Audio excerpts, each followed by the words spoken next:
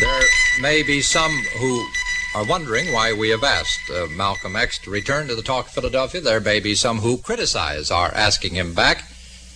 We are having Malcolm X here for the second time. He is the first plenipotentiary of the Honorable Elijah Muhammad, leader of the Black Muslim movement. He's here for the second time for one very good reason, I feel, and that is the last time he was here, we were on a different subject altogether. And we had also experts here from CORE. We had a representative here from the Philadelphia Tribune, and we discussed freedom riding and freedom buses and such, and we didn't discuss too much firsthand the Black Muslim. And that's why I hope we can cover it pretty thoroughly this afternoon. That's why Malcolm X has been asked to return. Actually, briefly, what do you believe in? I don't know how you mean. We believe in Allah. The followers of the Honorable Elijah Muhammad in this country believe in one God, whose proper name is Allah. He has taught us that the people who believe in a supreme being, the Jews call him Jehovah, the Christians call him Christ, people who are Muslims call him Allah. And the followers of the Honorable Elijah Muhammad here in this country have been taught that for the past 400 years, the so-called Negro has been separated from his own original culture, so he has had no knowledge of his own God or the God of his forefathers. And the Honorable Elijah Muhammad's mission is to restore to the American so-called Negroes a knowledge of our own God, knowledge of the Supreme Being. Well, your cult has been repudiated by not only by the Mohammedans, but by most every responsible Negro group. But let's stick to the Mohammedans first. They have repudiated your group, so how do you consider yourself a part of their religion? Anyone whose religion is Islam, number one, would reject the term Mohammedan. Anyone who believes in Allah would reject the term Mohammedan. Islam means complete submission to Allah. Mm-hmm. And Muslim means one who has submitted himself to the will of Allah. And you will not find any responsible Muslim allowing himself to be used by non-Muslims to denounce or criticize another Muslim. And those whom you find allow themselves to be used in this way usually aren't Muslims themselves. Well, do you believe in first-class citizens or first-class citizenship for blacks and second-class citizenship? Boy, I'm going to get this out yet. Citizenship for whites. Now, this has been charged that this is what you believe in. First class for blacks and second class for whites. Mr. Muhammad is not concerned with the white man. His concern is with the so-called Negroes in this country. And whereas citizenship is concerned, I've never heard him talk on that. Only that he says that our people here are second-class citizens. And not only does he say that, the white man himself admits that. And the so-called Negro leaders admit this. But he says that we won't solve our citizenship problems by trying to force ourselves upon whites. We have to do something for ourselves. So in this instance, you believe in segregation, certainly. No, I've never heard Mr. Muhammad say anything about segregation. We are as much opposed to segregation as the so-called Negro integrationists. Well, you believe in black supremacy. No, I've never heard him teach black supremacy. Well, where am I hearing all this? I read these things, and I think a lot of it comes out of a book that was put out by you. And if I may do a little shifting here, I'll do a little quoting. America is falling, my people. She has to fall because she is a habitation of devils. Forsake her and fly your own way. This is, and I think... if my memory serves me correct, when Billy Graham launched his recent crusade in Chicago, Billy Graham said the same thing, that America is falling. It has become so corrupt and immoral that it's on its way down. But when Billy Graham says this, they don't accuse him of teaching black supremacy nor hatred of any or anything like that. But when the Honorable Elijah Muhammad says, and he says this, that we're living at the end of the wicked world.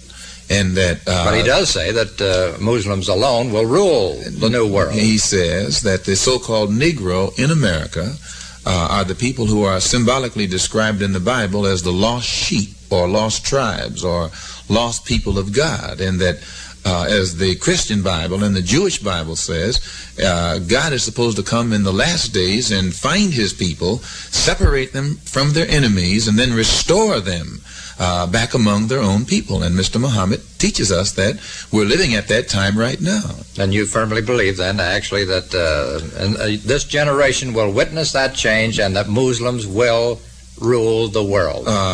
Muslim is an Arabic word that means righteous. Muslim is an Arabic word that means one who believes in God. And these people who believe in God and accept God and obey God will be the only ones qualified to escape the destruction, or the divine destruction that God is going to bring upon this earth. Well, now, I think this is another quote. If not, it's a paraphrase. The black man is divine by nature, and all of his troubles have been caused by whites. Well, the history of this earth, I think, will bear witness that, as they say it now, colonialism, they call it, and the end of colonialism, which means the end of European domination over the lives and the property and the destiny of non-white people. And since your white man in the United Nations and elsewhere is admitting that his own domination or rule or ability to rule over dark mankind has come to an end, I think that Mr. Muhammad should be given credit for pointing out to us where this has been predicted in the Bible to take place long before it even began to materialize. So then you firmly believe that all of your troubles have been caused by the white man? Definitely. Yeah. The original. You said you had no concern with the white man. You were concerned only with blacks. I think that this can easily be explained. All right.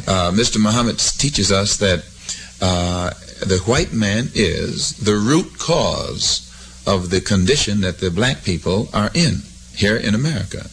But he's not concerned with trying to reform the white man. He's concerned, God has raised him from our midst to reform and save the so-called Negro.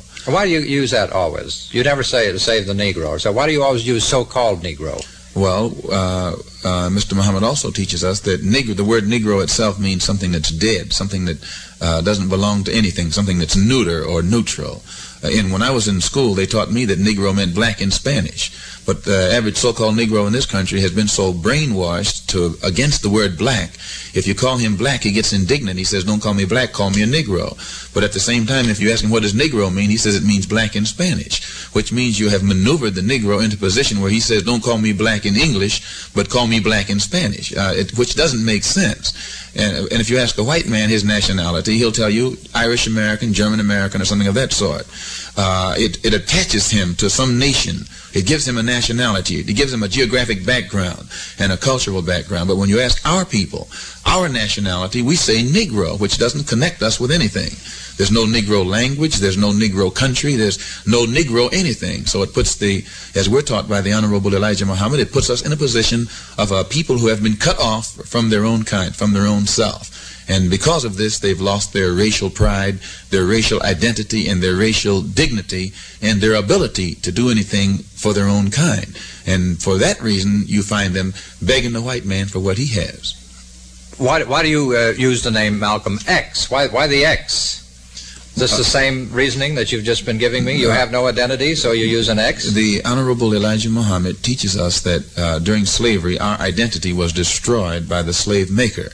Our names were destroyed. Our language was destroyed. Our history was stripped from us. Our culture was taken from us. And it was hidden from us by the slave master.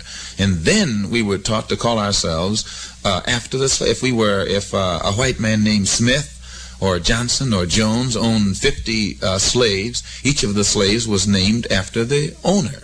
So he teaches us that the last name that the so-called Negroes have here in America are actually the slave names or the slave masters' names that was handed down during slavery. So when we become Muslims and followers of the Honorable Elijah Muhammad, we give back the name of our slave master. We drop the name of our slave master, and we use X. And he teaches us that the Bible says when God comes, he'll give his people names out of his own mouth. So we use the X until God comes, and when God comes, all of your members then have a first name and an X. first name and an X. I'd like to go on a different tack here for a while, if you don't mind, Malcolm. How do you solicit membership in the Black Muslim? It's not a case of soliciting membership. The Honorable Elijah Muhammad just teaches truth, and the people who hear it and believe it, accept it, and follow him. Do you have dues, or do you have donations? How do you get the money to carry on your activities? The same is done in any religious congregation, whether it's Jewish, Christian, or otherwise. Are members required to give? No one is required. That is, there's nothing compulsory. You can be a member and not pay a cent. Many Negroes, so-called Negroes, have no money to give to anything, and it would be unfair to compel them to give that which they don't have. They do what they can. How many members do you have? I've never heard the Honorable Elijah Muhammad say how many Muslims there are who follow him here in America. You're his first lieutenant. You should certainly, and you're perhaps his most vocal spokesman, and you should be aware of that. The public says that I'm his first lieutenant. Maybe I'm the best known of his lieutenants. Well, you're very close to him, or you wouldn't be, and so you certainly should have some idea of your membership. Yes. I have never heard the Honorable Elijah Muhammad say, now he will be here on October the 7th.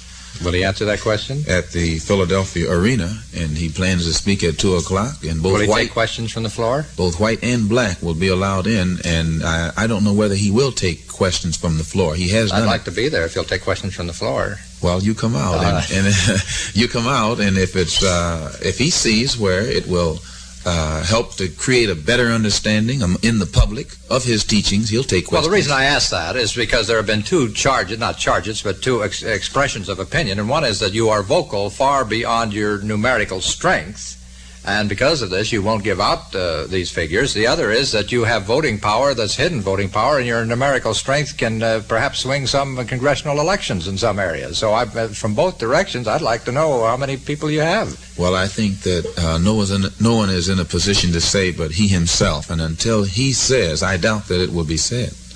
Now this leads me to be, see, a lot of what you said up to now makes sense to me, makes a great deal of sense to me. I think many of us agree that the Negro has been downtrodden over many centuries, or certainly many generations. But when you have an organization and you firmly believe this is where you make your mistake. Well, I don't think I make a mistake. In this sense, sir, the Muslims who follow the Honorable Elijah Muhammad can't be classed as an organization or equated with organizations as such, or organizations per se. We are Muslims because our religion is Islam. Yes, we know how many Catholics there are. We know how many Presbyterians there are. There's no secret there in a religious group. This is a Christian country. It's not a Muslim country. It's a country whose history, it's a country that has a history, a Christian history, and it has not always been too receptive to Islamic influence.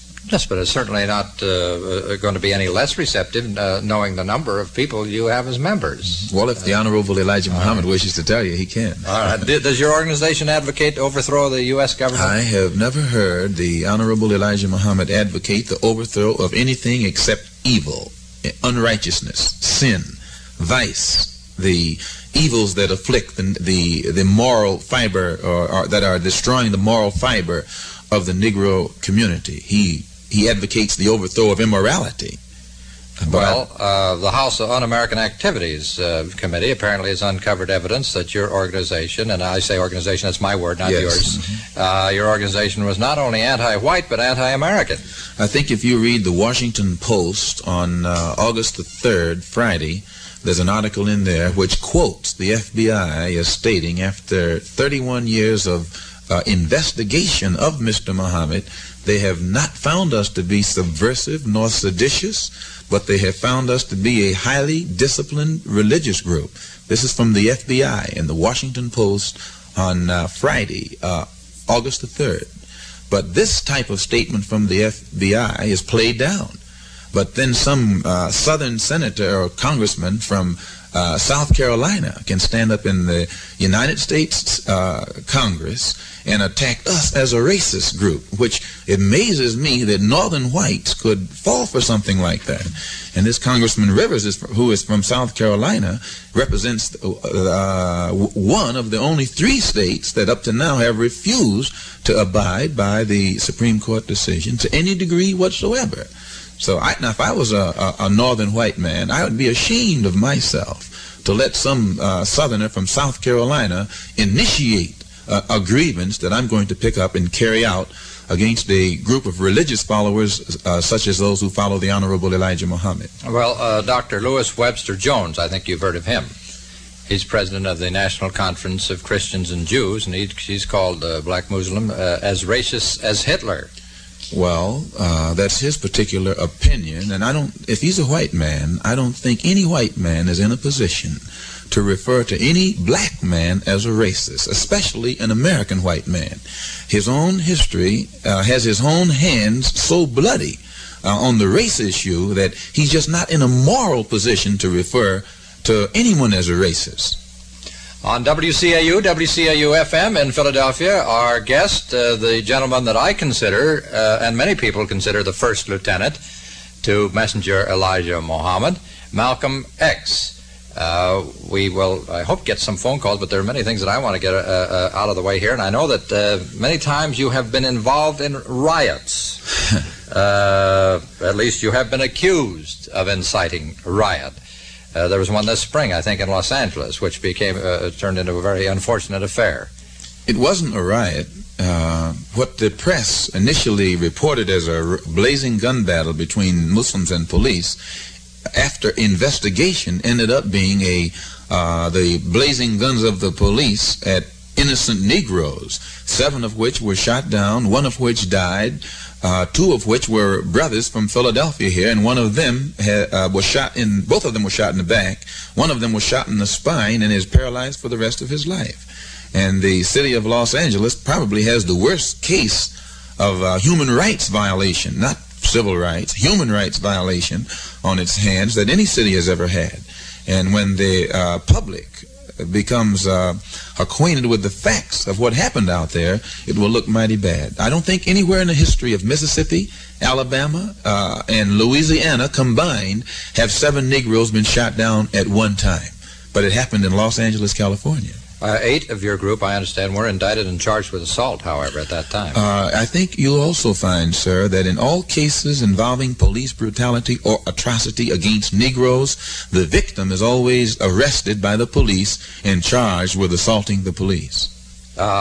In your favor, and to give both sides of the story as far as I know it, I might say that 90 Los Angeles clergymen who said they didn't share your views as a group did, however, back you up in calling for elimination of police brutality out there. Not only the clergymen, but Roy Wilkins of the NAACP, A. Philip Randolph, and James Farmer of CORE. The Negro community of Los Angeles put forth a united front against the atrocity that was committed by the Los Angeles police on April the 27th against the Muslims.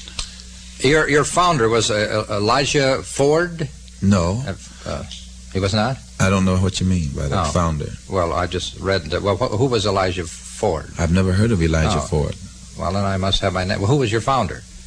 You mean who taught the Honorable Elijah Muhammad? Yes. The Honorable Elijah Muhammad was taught by a person who at one time represented himself as Mr. W.D. Farad. Farad. And you knew that what I meant now. Come on now. I was close. And at another time as Mr. W.F. Muhammad. Well, now, what happened there? He disappeared mysteriously, I understand. No, that's what the press say. And the press likes to sensationalize so they can sell papers. When the Honorable Elijah Muhammad comes here on October the 7th at the Philadelphia Arena, I think that's one of the points that he's going to clear up, and that is who he represents, who is behind him, so then and who taught him what he knows. Well, are you, in a sense, repudiating the so-called founder? No, definitely not. Well, you use some word similar to alleged, or when you spoke of who taught Elijah Muhammad. No, I say that the one who taught him was Master W.D. Farad. Yes. And known also as Master W.F. Muhammad. Well, I thought there were a few little detrimental things that you got in. No, nothing no, sir. All right, okay. Well, how about the background of others in your organization, you and other lieutenants? How did you get into this? Well, before I became a follower of the Honorable Elijah Muhammad, I really was in bad shape. Yeah. And I know, and this is one of the reasons why I have such strong faith in Mr. Muhammad. I know what he has done for me. Not only me, hundreds of thousands of others just like me. Well, what kind of bad shape were you in? Well, I was a typical Negro Christian, which means I got drunk, I lived in nightclubs, gambled. You think all Negro Christians do this? I have a very good friend who was voted mostly one of the outstanding 10 young men of the country, who is a Negro clergyman, and whom I have great and wonderful respect for. Excuse me. You'll find many Negroes who don't do this, but I think you said you were a typical Negro Christian. I think your sociologists blow up the fact that in the Negro community is the most crime, the most dope addiction, the most prostitution, the most juvenile delinquency, and the most mothers, unwed mothers. And this is a curse in our particular society. And I was a part of that. And but after hearing the teachings of the Honorable Elijah Muhammad, I was able to pull myself away from it, along with hundreds of thousands of other black people in this country who were in that same trap, who have also pulled themselves from it.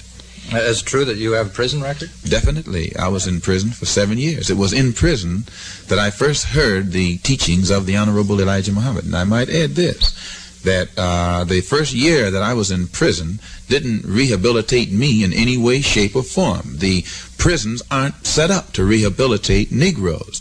They're set up to perpetuate the criminal tendencies of Negroes. And it was only after all of the penologists and sociologists had failed, Mr. Muhammad goes into the prisons and takes men like me and others and is able to straighten them out just by teaching them the truth and restoring their racial consciousness, racial pride, and racial dignity. Now, a little while ago, you said that you did not solicit membership. Now, it appears to me that in prisons you are soliciting. No, it's not. No, that's where you're wrong, sir. All right. As I said earlier, all Mr. Muhammad does is teaches truth. Wherever that truth goes, whatever Negroes who hear it and accept it, they become Muslims, and this is spreading throughout the country. However, your greatest area for converts is in our prisons. No, outside as well as inside, but in prison it gets so much publicity because the inability of your sociologists and penologists to rehabilitate inmates naturally makes it sound miraculous when someone is able to come in and do what the penologists have failed to do. So this gets much publicity. It's blown up out of proportion, and people think that all Muslims come out of prison. We have doctors and lawyers and dentists and other types of professional people who are Muslims, the same as we have from the other walks of life. Is this also one that's blown up out of proportion, that you met with Fidel Castro and that he invited you to visit him in Cuba? That was definitely blown up out of proportion. And what they overlooked was that at the time I was in Fidel Castro's presence, I was there representing the city of New York, the police department, the mayor's office, and all. Yes, and all of the civic groups in Harlem. And you know, if I couldn't back that up, I wouldn't make that statement on the radio. But this is one thing that the press has overlooked. Were you an appointee of Mayor Wagner's? There was a committee set up in Harlem by a representative of the mayor's office, by a representative of the police department, by representatives of all of the civic groups in Harlem. And it was set up to forestall any incident taking place when all of these heads of states visited New York. And I happened to have been made the chairman of that committee. And in that capacity, I took 2 reporters to see Fidel Castro, and the press blew it up out of proportion, for which we have about $11 million in libel suits that are cut and dried. All right. Have you ever collected any money in your libel suits? We had a civil suit that we collected $70,000 last year against the city of New York. It was paid. And that's the same city that allowed you to represent them? Same city, and all of this was going on at the same time.